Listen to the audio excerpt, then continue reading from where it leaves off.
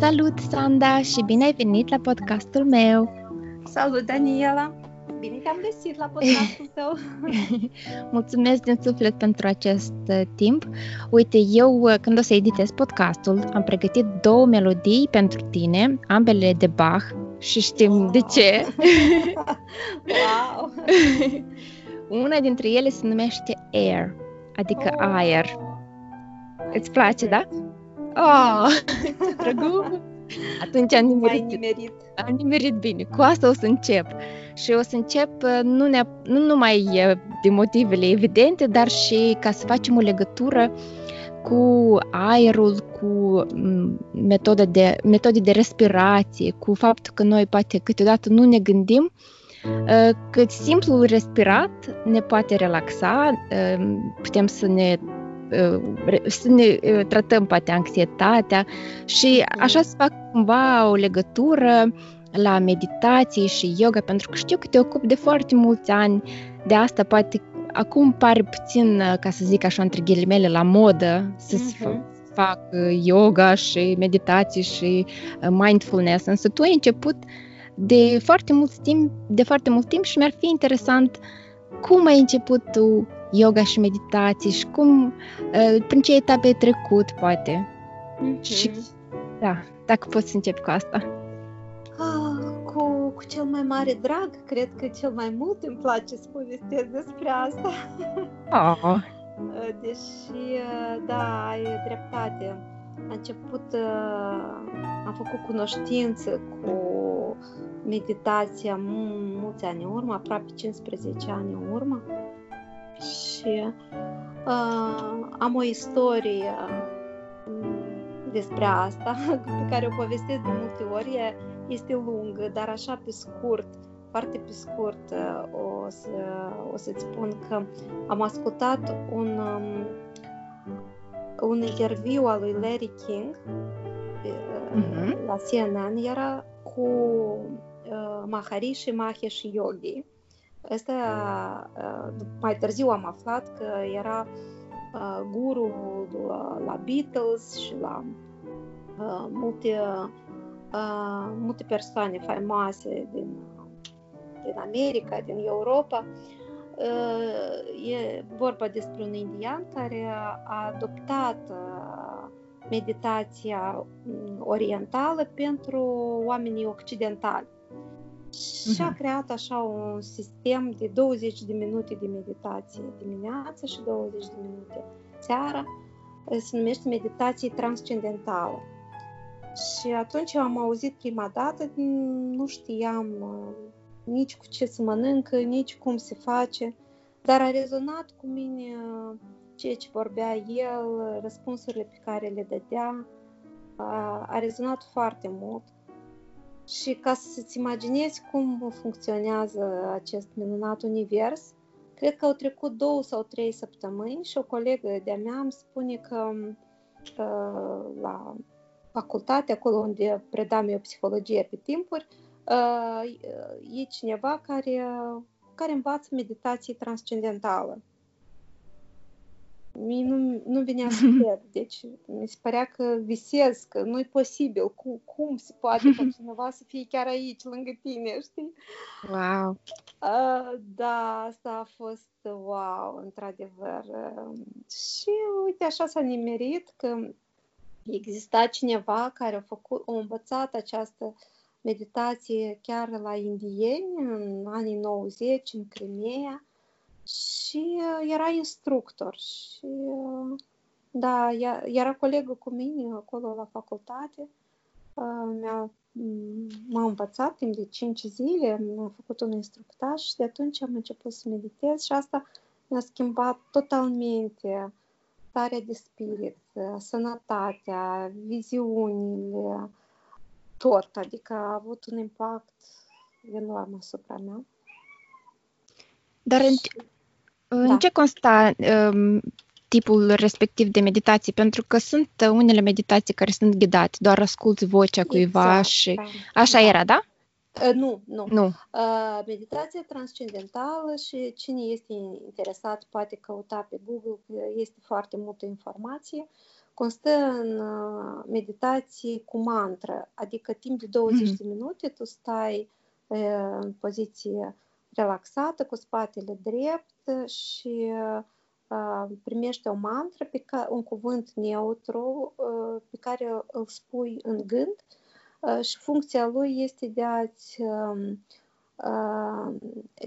a te concentra pe acest cuvânt pentru a diminua fluxul de gânduri. Gânduri. Da? Da, pentru a gândi mai puțin, cât stai concentrat pe cuvânt, da, gândurile vin, dar după aceea pleacă, tu revii la gânduri, iarăși revii la mantră și cumva acest cuvânt te ajută să te scufunzi mai adânc în interiorul tău, în inima ta, să stai în liniște, să te detașezi de gânduri, să încerci să le observi, nu să te identifici cu ele, să devii, cum trăim noi în general, de multe ori ne identificăm cu gândurile și ne pare că noi suntem ceea ce gândim.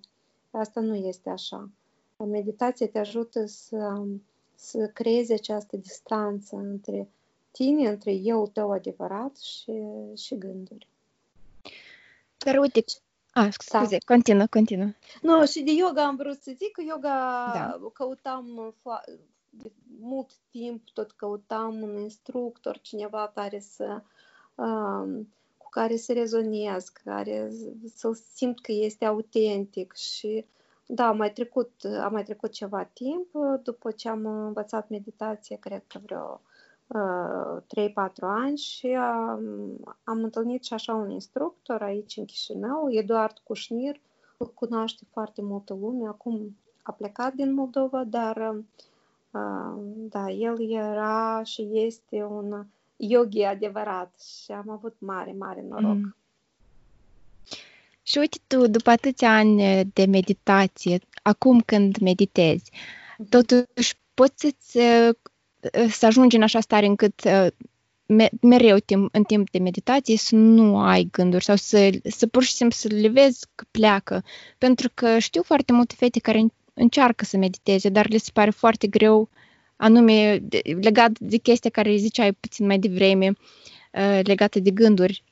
Nu știu, vine în timp sau e tot timpul muncă să dai gândurile la o parte și să încerci? Adică e mai ușor acum să meditezi sau e la fel de greu ca și la început?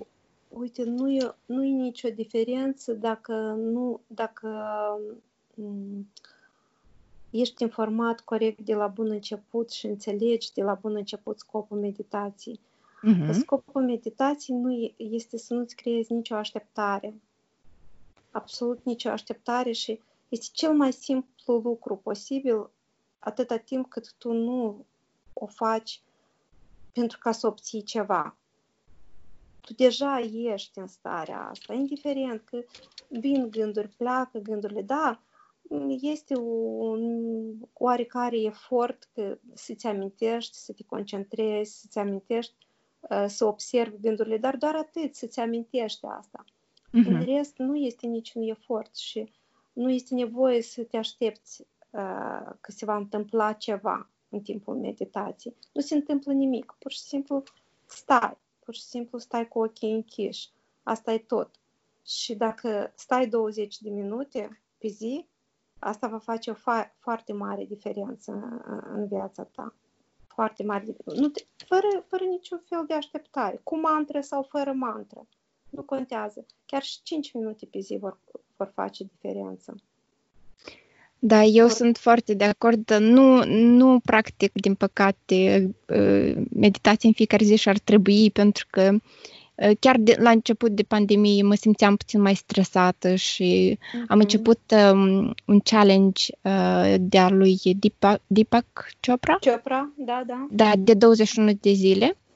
Și am făcut acele 21 de zile, dar îi ascultam doar vocea, pentru că sunt practic la început cu meditațiile și nu prea pot să fac singură deocamdată, dar după 21 de zile eu m-am simțit într-adevăr mult mai relaxată, mai pozitivă Și tot vreau să le repet, dar mi-ar fi interesant să aflu mai mult despre tipul de meditație care spuneai, transcendentală. O să caut neapărat, pentru că, într-adevăr, am observat efectele și m-a relaxat foarte bine și trăim în vremuri care pot fi stresante pentru oricine și ajută foarte, foarte bine. Și tu le faci și dimineața și seara sau doar dimineața?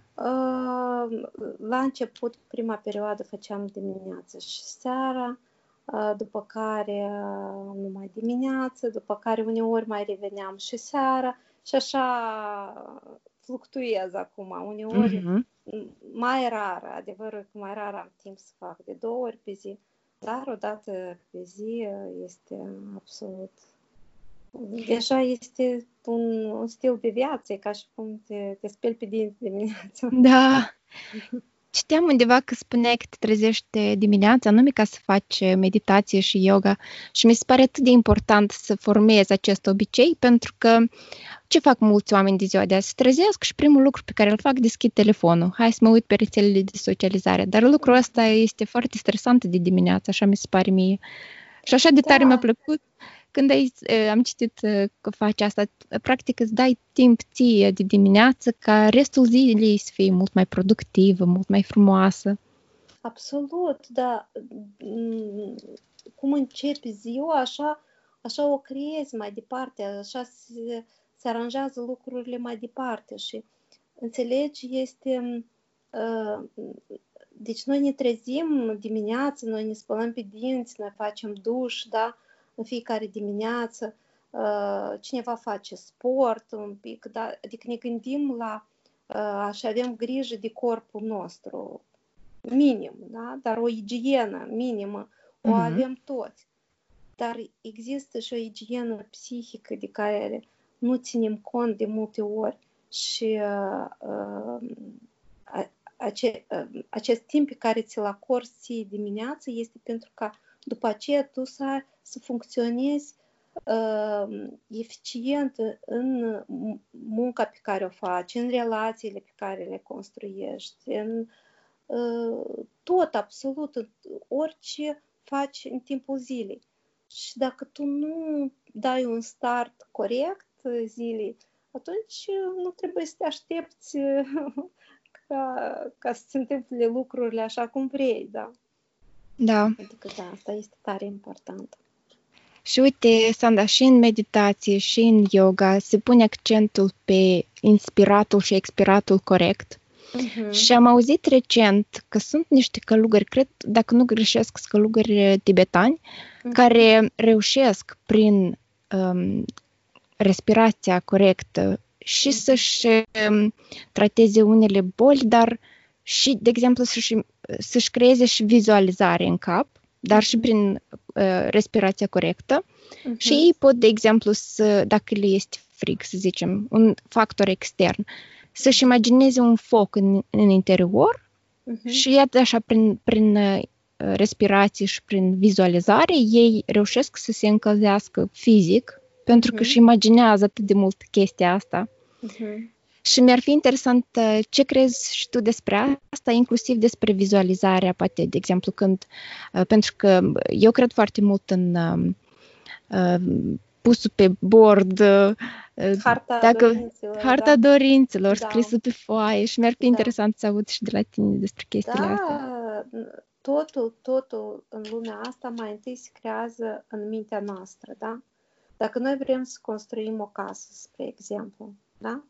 Cum o construi? Cum îi explici tu arhitectului și constructorilor ce fel de casă vrei?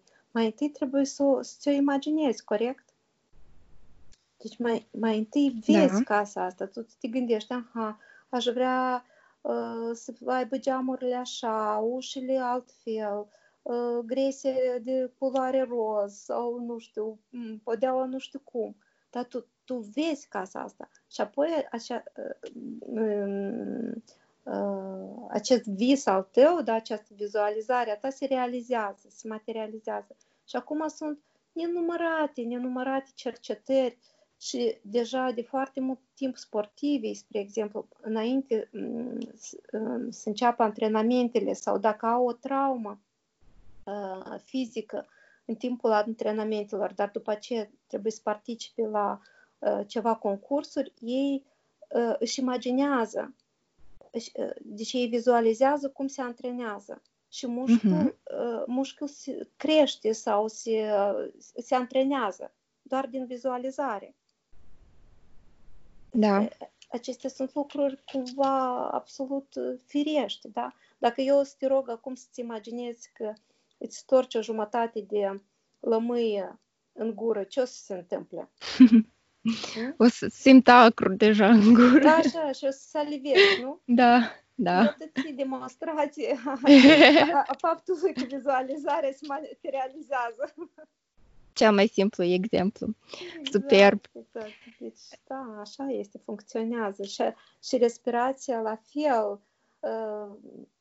Știi cu ce încep eu? Practic tot timpul trainingurile mele. Încerc să le explic participanților că dacă nu respiri corect, nu trăiești corect. Pentru că respirația înseamnă viață, nu? Dacă noi nu respirăm, noi nu vom încearcă să nu respiri un minut, două. Da? Deci, dar noi respirăm absolut incorect. Noi respirăm, mai ales femeile, respirăm cu pieptul, da? Iar respirați și inspirăm foarte adânc. Inspirul e mai lung, iar expirul e mai scurt. Când în yoga, în meditațiile tibetane, în pranayama, da, știința despre respirație, învață ca să expiri mai lung decât inspiri. Pentru că atunci când expirăm, noi activăm sistemul nervos parasimpatic, care e responsabil pentru calm și pentru liniște. Iar atunci când inspirăm, activăm sistemul nervos simpatic, care răspunde de agitație. Înțelegi? Și de asta este foarte important cum respirăm. Este un lucru atât de simplu și atât de important. De aici trebuie început, de fapt, de la cum respirăm. Și tu ai cumva intrat în temă apăsând pe punctul cel mai important.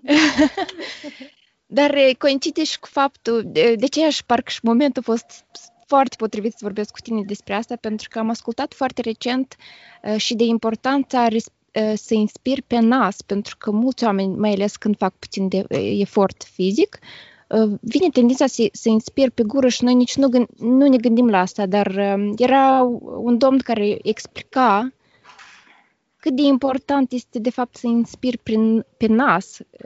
Desigur că și, cum povesteai și tu, lungimea respirației, dar și faptul, așa spunea el acum, nu știu, mi se pare că în yoga și în meditație la fel se insistă pe faptul inspiră pe nas, așa parcă. Da, sunt tehnici când inspiri pe gură sau expiri pe gură, dar în general, sigur că o respirație normală este respirație pe nas. Deci cine are sinusite sau alte probleme respiratorii și respiră pe gură, asta te consumă foarte mult energetic, deci trebuie rezolvată problema asta.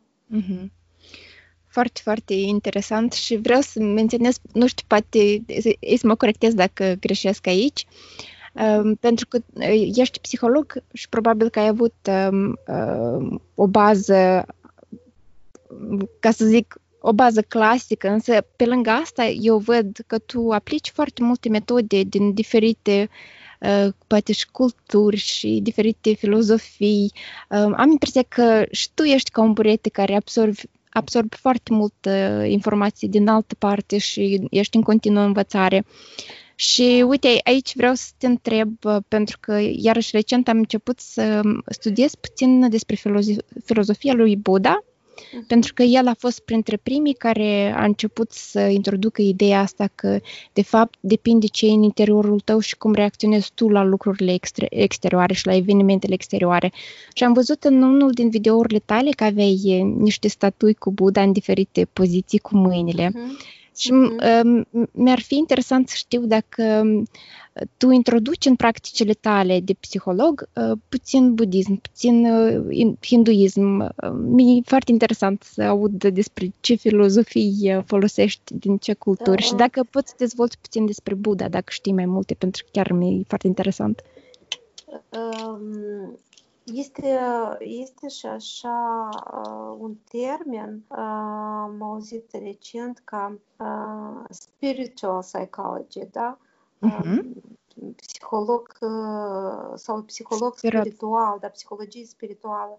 Eu cred că m-aș alinia la acest termen, pentru că probabil mi s-ar potrivi.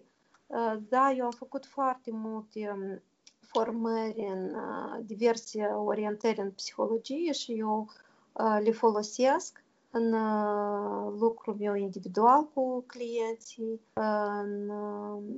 în trainingurile mele, dar întotdeauna o bază sau, nu știu cum să spun, verticală pe care construiesc eu lucrul meu cu oamenii este spiritualitatea, da, așa este. Și pentru că mie mi se pare că nu poți altfel, adică sunt lucruri care nu au explicație logică, sunt lucruri care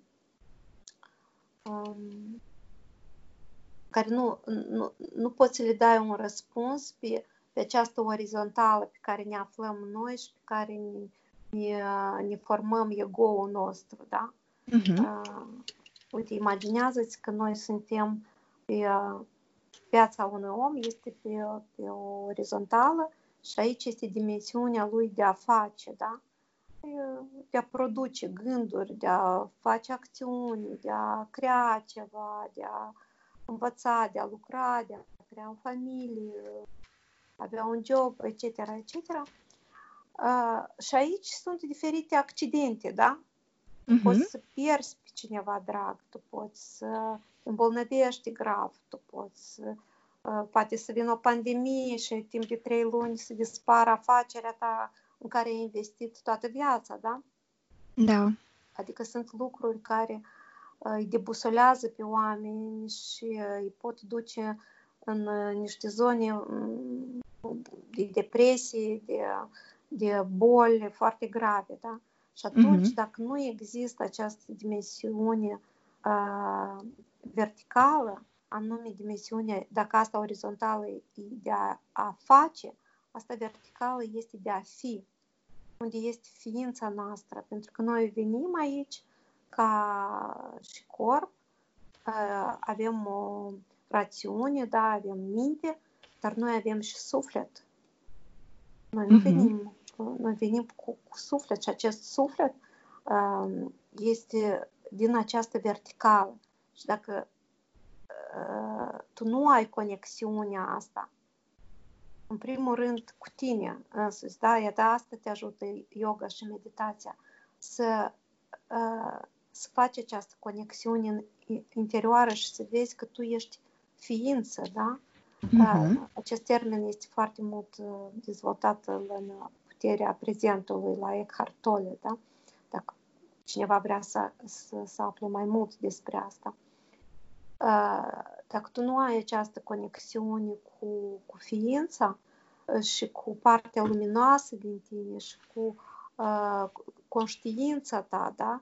Și în conștiință există tot, da? Acest awareness, da? Această conștientizare că tu ești pace, tu nu devii liniștit, tu ești pace, tu nu devii iubitor, tu ești iubire, tu nu devii fericit, tu ești fericire, da? Pentru că în starea asta, când mintea este liniștită, da? Când tu nu ai agitație mentală, tu ești asta, pur și simplu. Și legătura asta trebuie mereu să existe, pentru că tu să funcționezi pe această orizontală, să faci lucrurile care vrei să le faci, care îți place, să creezi ceva, să faci copii, să-i crești. dar în spate întotdeauna să ai un suport. De ce? Credința este o susținere, un suport enorm. Tu întotdeauna știi că există această susținere. Tu faci parte din ceva mai mult și sunt niște legi universale care influențează parcursul tău în viața asta. Și dacă ți s-a întâmplat ceva grav, nu ești tu de vină sau nu sunt alți oameni de vină sau nu, dar există o explicație mult mai mare, la un nivel mult mai larg. De ce se întâmplă lucrurile astea? De ce a venit virusul? De ce ai suferit o pierdere? Da, sunt niște întrebări existențiale, dar la care nu poți să găsești răspuns fără spiritualitate.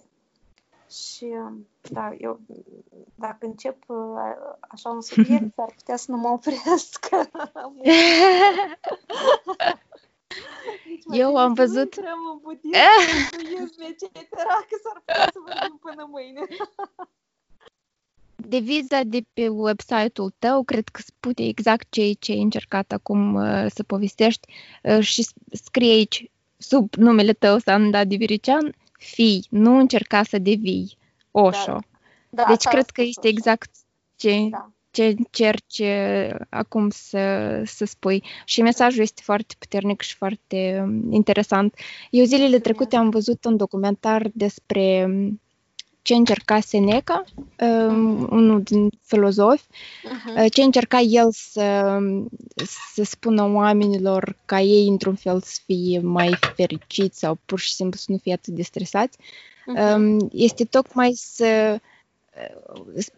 într-un fel să fii mai pesimist, dar nu e cuvântul corect pesimist, ci anume asta, că dacă, exact ce ziceai tu, dacă ți se întâmplă ceva, să-ți dai seama că nu tot timpul stă sub controlul tău și ce aici poți tu controla, da, schimbă sau, nu știu, fă ceva în privința asta dacă tu poți să controlezi, dar dacă sunt factori care pot să depindă de alți oameni sau de circumstanțe, sau cum e și acum virusul ăsta, sunt pur și simplu lucruri pe care nu le poți controla și ca tu să fii mai în pace cu tine, trebuie pur și simplu to let it go. Exact. Pur și simplu să înțelegi că asta e ceva ce s-a întâmplat, să înțelegi că nu poți schimba nimic acum și hai să vedem ce aș putea eu să fac altceva ca să mă simt mai bine sau să fie situația mai bună.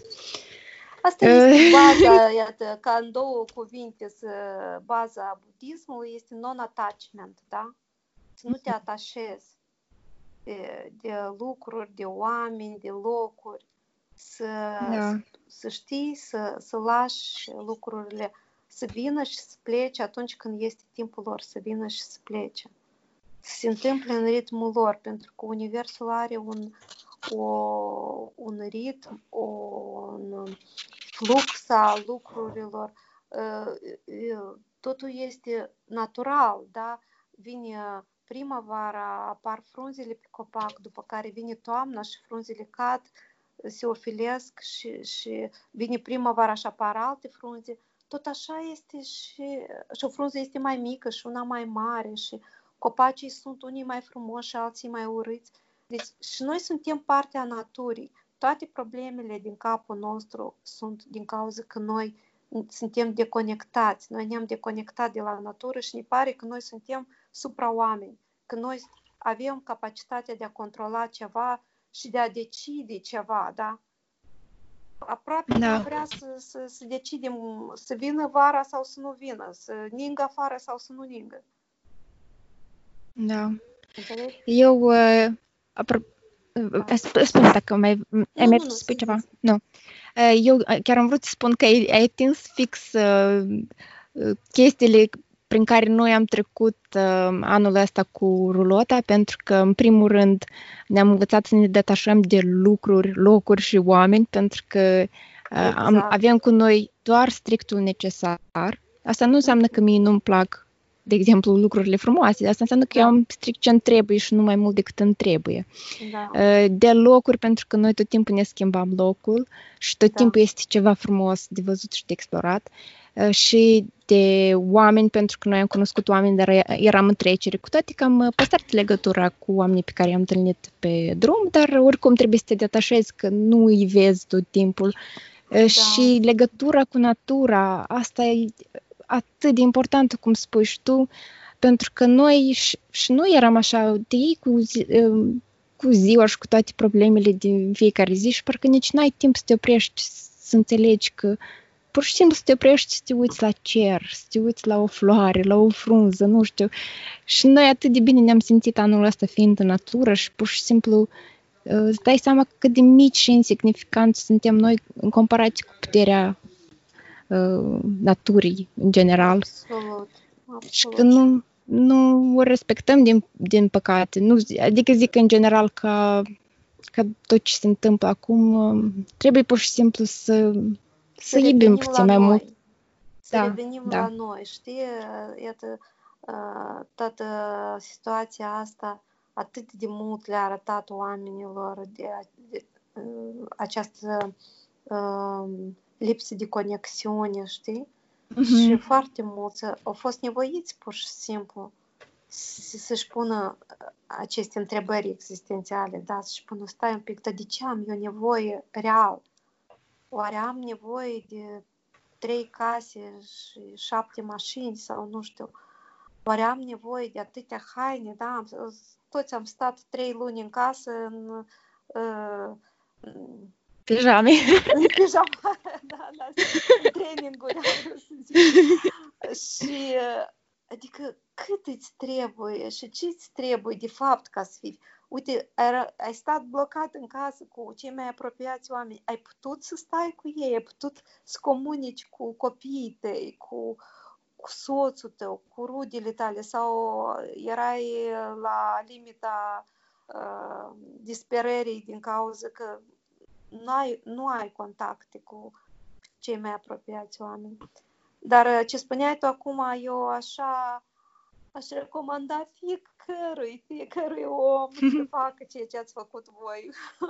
Să lase pe un an totul, să-și ia copiii, familia, nu știu, iubitul, iubita și pur și simplu să petreacă un an din viața lor cu oamenii pe care îi iubesc și cu ei înșiși, iată, tu cu tine, să te descoperi tu. Este cel mai interesant lucru. Noi suntem interesați de atâtea lucruri și noi nu știm ce se petrece în sufletul nostru. Noi nu putem de multe ori, mulți din clienții mei nu pot să-și identifice emoția.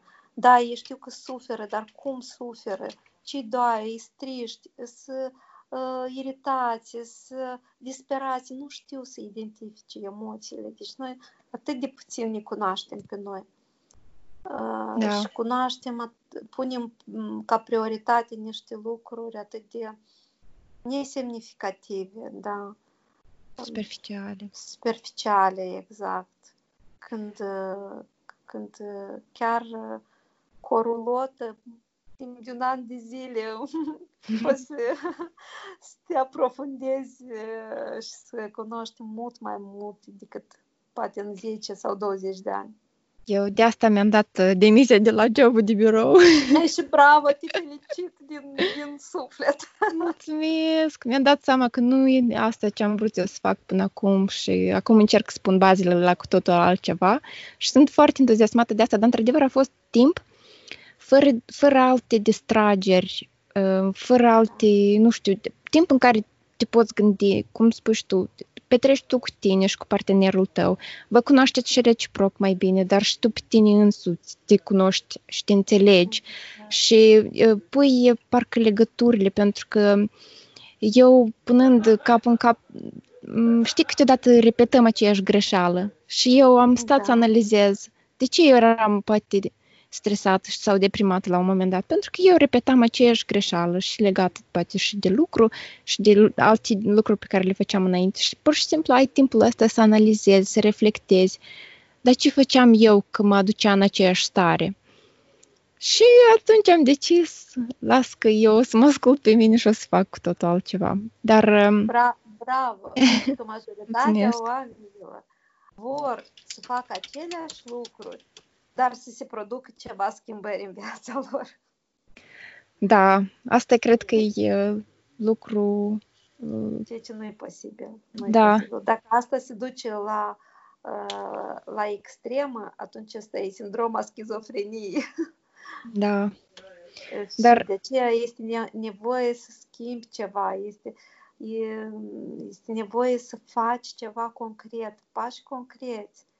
E efectiv, iată, dacă la tine a fost să pleci de la job și să mergi cu rulota, asta a fost ceva concret care ai făcut o acțiune, dar cumva mulți oameni nu conștientizează asta. Ei cred că lucrurile se vor schimba așa cumva, de la sine. Ei, cumva, viața le va schimba. Care viață? Cum le va schimba viața? E ta, tu ești acel care ține volanul vieții, dar unde o să-l întorci, acolo o să meargă. Da. Asta mi-aduce aminte de ceva care tot am auzit la tine, cred că în unul din live-urile pe care le-ai făcut pe Instagram, că de fapt cel mai greu este să iei o decizie. Da. Până când iei decizia, pentru că eu totuși tot treceam prin același cerc vicios și tot repetam greșeli. Da. Până când a fost momentul când am zis nu, cred că exact ce spuneai tu, eu înțelegeam că am trecut prin asta. A fost greu să iei decizia și după aceea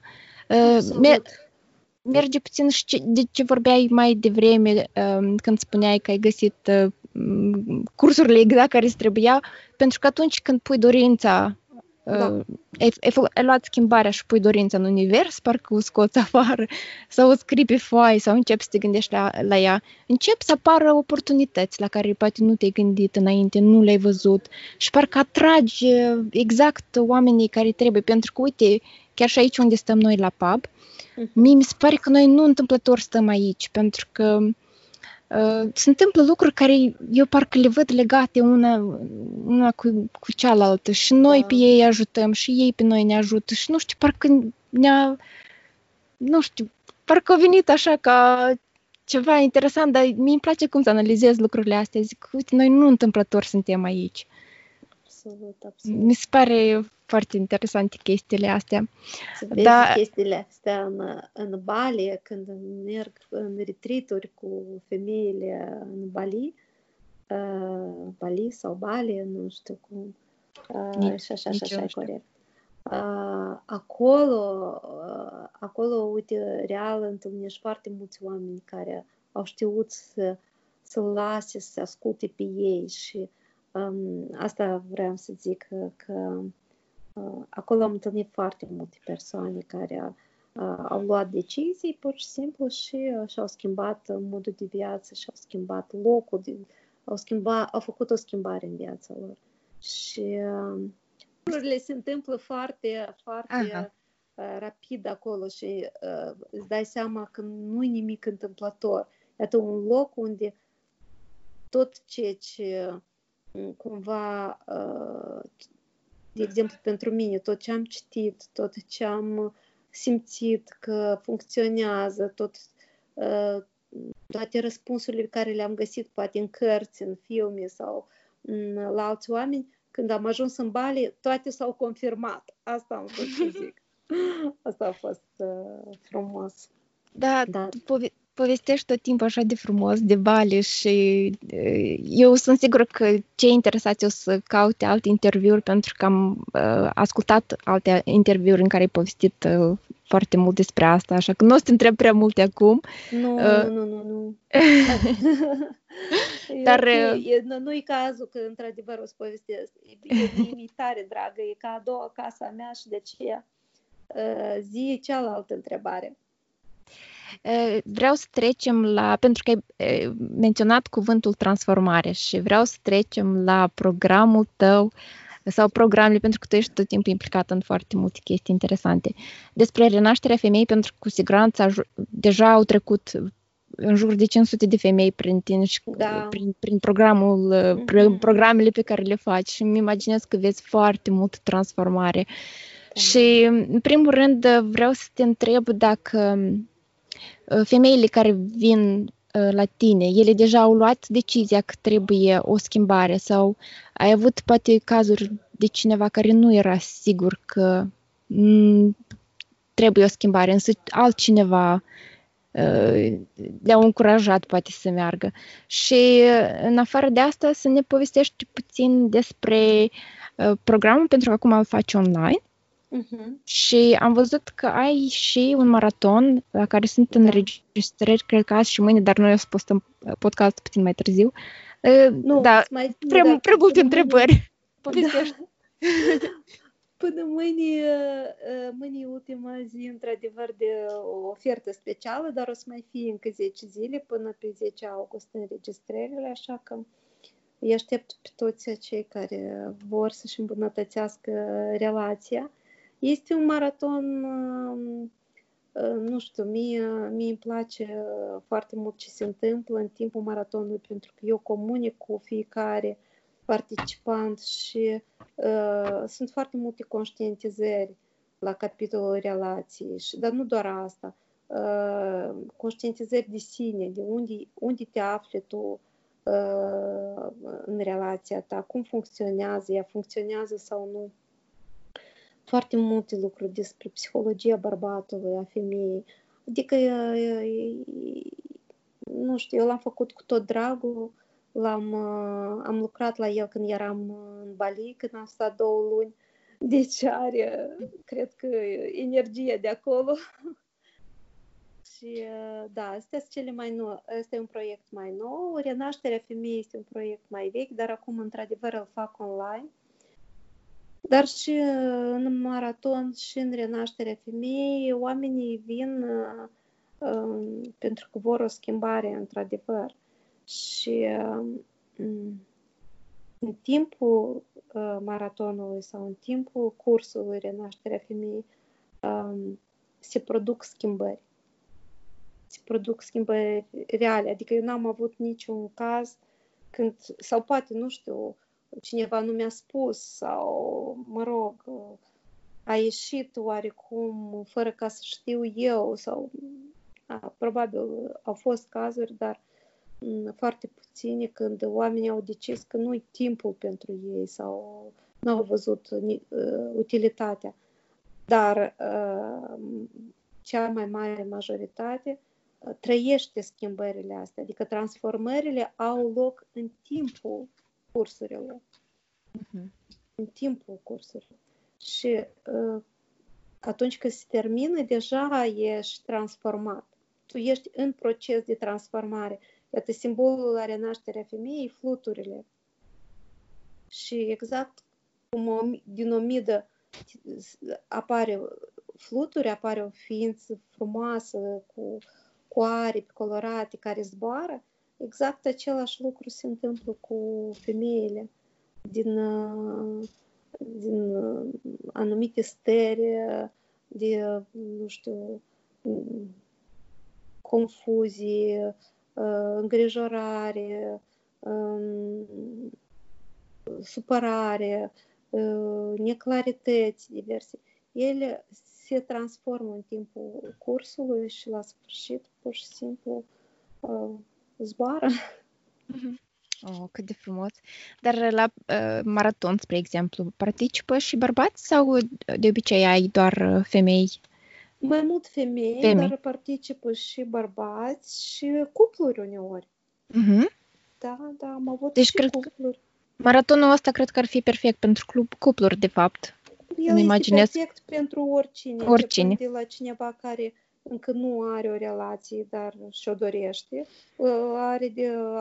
O să afle multe lucruri interesante, cum să atragă un partener, cum să construiască relația, cum să-și îmbunătățească relația pur și simplu cu oamenii din jur, să învețe să comunice cu tata, cu fratele, dacă e vorba despre o femeie, da? Cu un coleg. Și pentru bărbați, și pentru femei, și pentru cupluri, pentru toată lumea.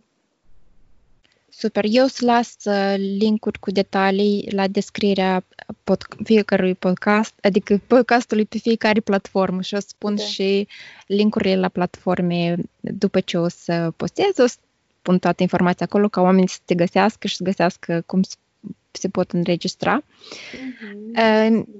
Mie îmi place foarte mult să vorbesc cu tine, Sanda, aș putea să vorbesc ori și ori în șir, dar îmi imaginez că ai și tu lucruri de făcut și nu știu dacă e ceva despre care vrei să vorbim pe final, poate un mesaj sau poate un exercițiu simplu pe care poate oricine mâine să-l încerce pentru a schimba ceva în viața lor. Nu știu, dacă ai ceva despre care vrei să vorbim spre final. Hai, uite, pentru că am vorbit așa de mult, și am spus că mai important este să facem decât să vorbim și să povestim, da? Hai să dau un exercițiu foarte simplu. Cred că cu acest exercițiu am început eu, înainte să fac meditație, înainte să fac yoga, înainte de orice, am început cu acest exercițiu. L-am găsit într-o carte de-a lui Dale Carnegie.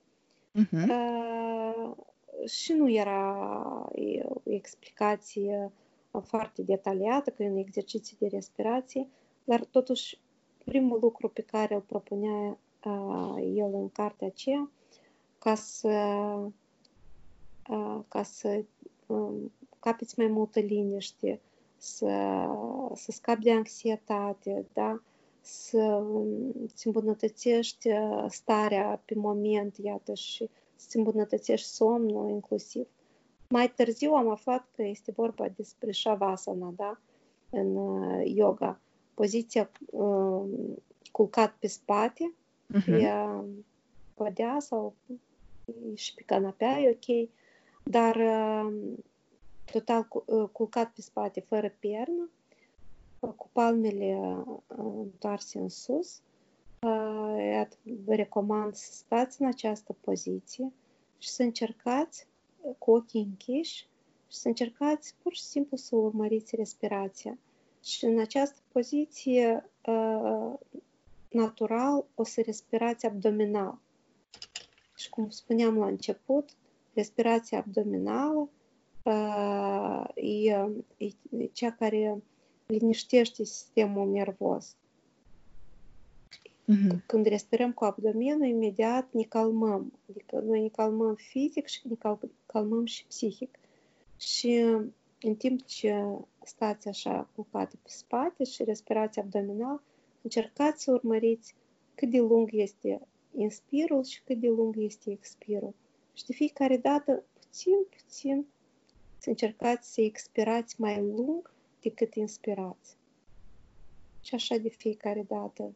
Și puteți să vizualizați în timpul ăsta că inspirați, de exemplu, lumină sau căldură sau flori sau un miros care vă place sau o muzică care vă place.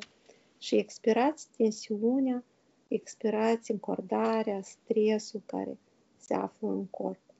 Și iată așa, lucrați cu imaginația, lucrați cu respirația și vă odihniți corpul în poziția în care el se odihnește cel mai profund. Așa un exercițiu, sper că fiu.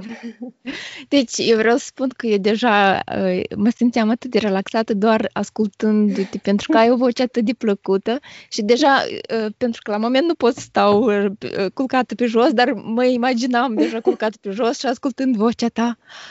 Cât de plăcută a fost!